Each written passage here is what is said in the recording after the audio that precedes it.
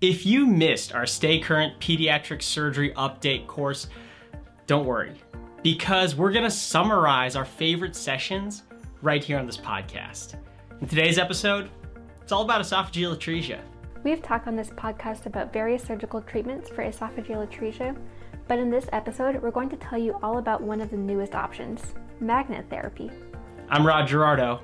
And I'm Ellen Encisco. We are research residents at Cincinnati Children's Hospital. And this is the Stay Current Pediatric Surgery Podcast. First, Dr. Bethany Slater from the University of Chicago Comer Children's Hospital Department of Pediatric Surgery shares her case. 3-month-old male who has a history of a cardiac anomaly with a type A esophageal atresia or a pure esophageal atresia, who had a gastrostomy placed after birth and then had a gap study at, again, about 3 months of age, demonstrating a 3-centimeter gap between the proximal and distal esophagus. What would be the next step for an operative plan?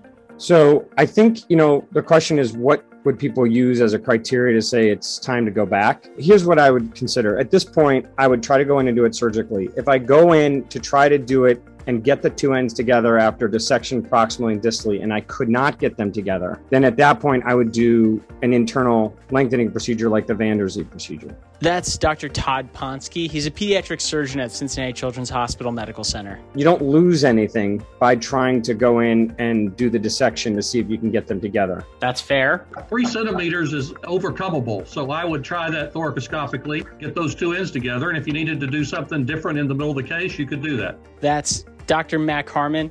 He's the chief of pediatric surgery at UChicago Children's Hospital in Buffalo. Magnets have actually been used for many years for esophageal atresia. However, they can be used as a non-surgical alternative for esophageal anastomosis, and they're able to promote lengthening and approximation of the proximal and distal end of the esophagus. And then it uses compression anastomosis to create continuity of the esophagus. And there's an FDA-approved commercially available device called the Flourish device.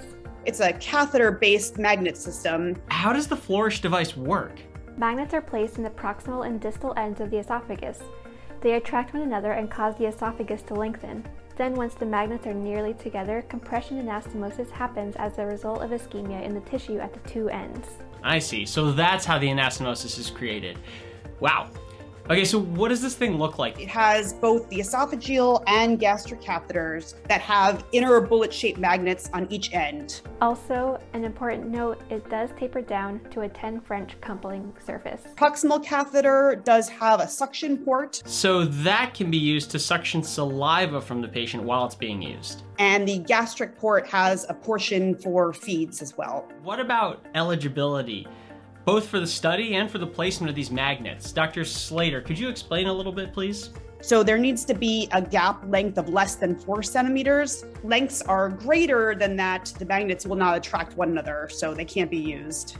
And an important thing here, there should be no fistula.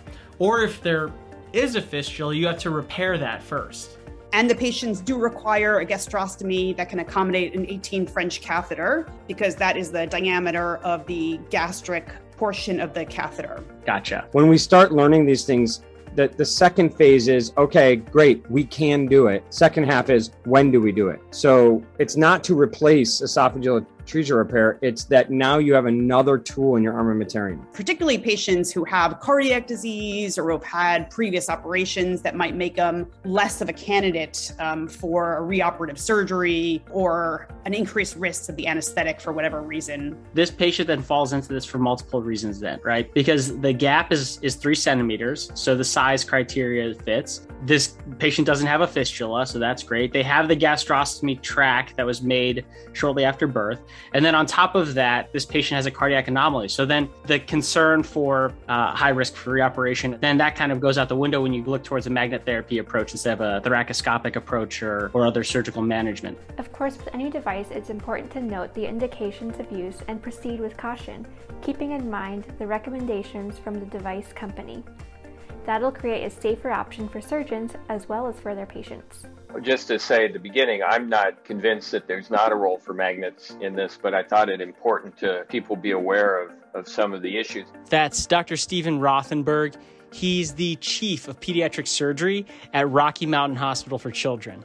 So this was a full-term male who was born with pure esophageal atresia. He had a gastrostomy placed at birth. About 6 weeks of age, they had a gap study that showed a 3.5 centimeter gap. A little over 6 weeks later, so 3 months of age, patient had another gap study which showed a gap of 2.6 centimeters. At this point, the decision was made to use the Flourish device. After placing the magnets, they had to reposition them once. 4 days later, the patient had an acute decompensation.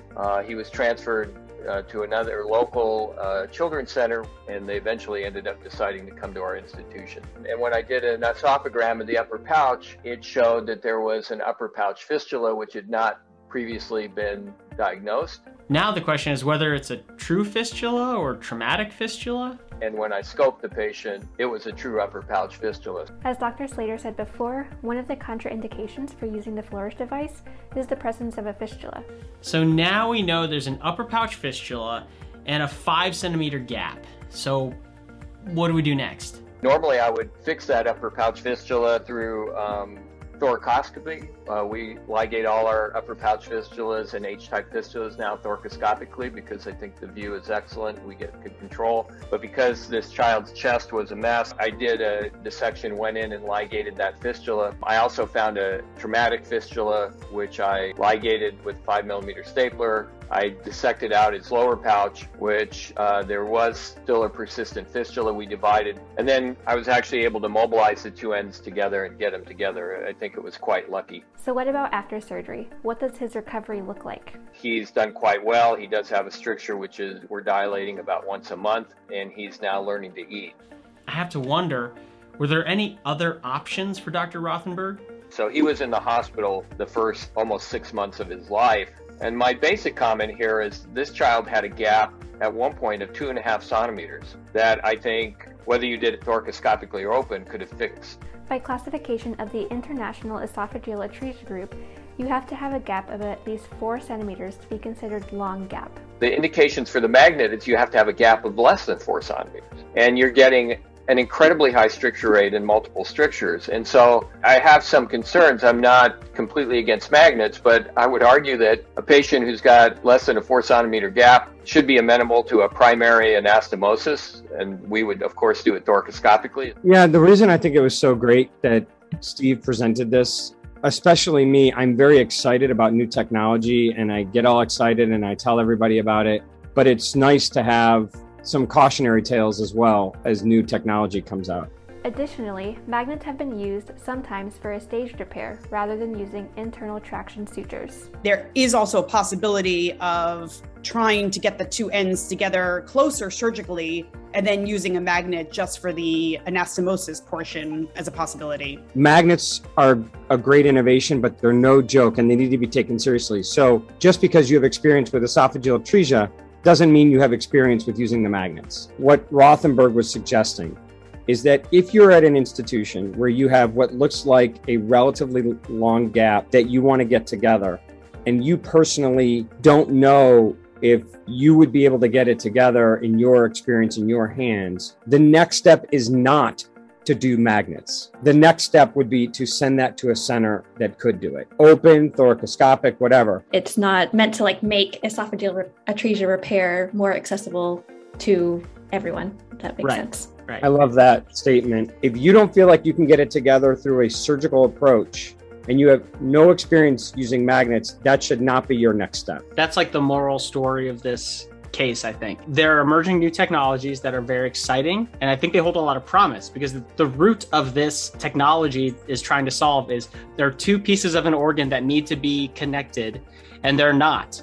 Here is a less invasive way to connect them. That is a very basic rudimentary surgical concept. I think also oftentimes when we see these new techniques, it seems almost easier than the traditional operation because it looks like, oh, you put magnets in and you're done. And sometimes these easy solutions are actually not easier. Right, exactly. So we just have to remember to be cautious and thinking about kind of the decision pathway. And if you're not comfortable managing the esophageal atresia, yourself thoracoscopically or via an open procedure, then think about consulting with a center who is more experienced.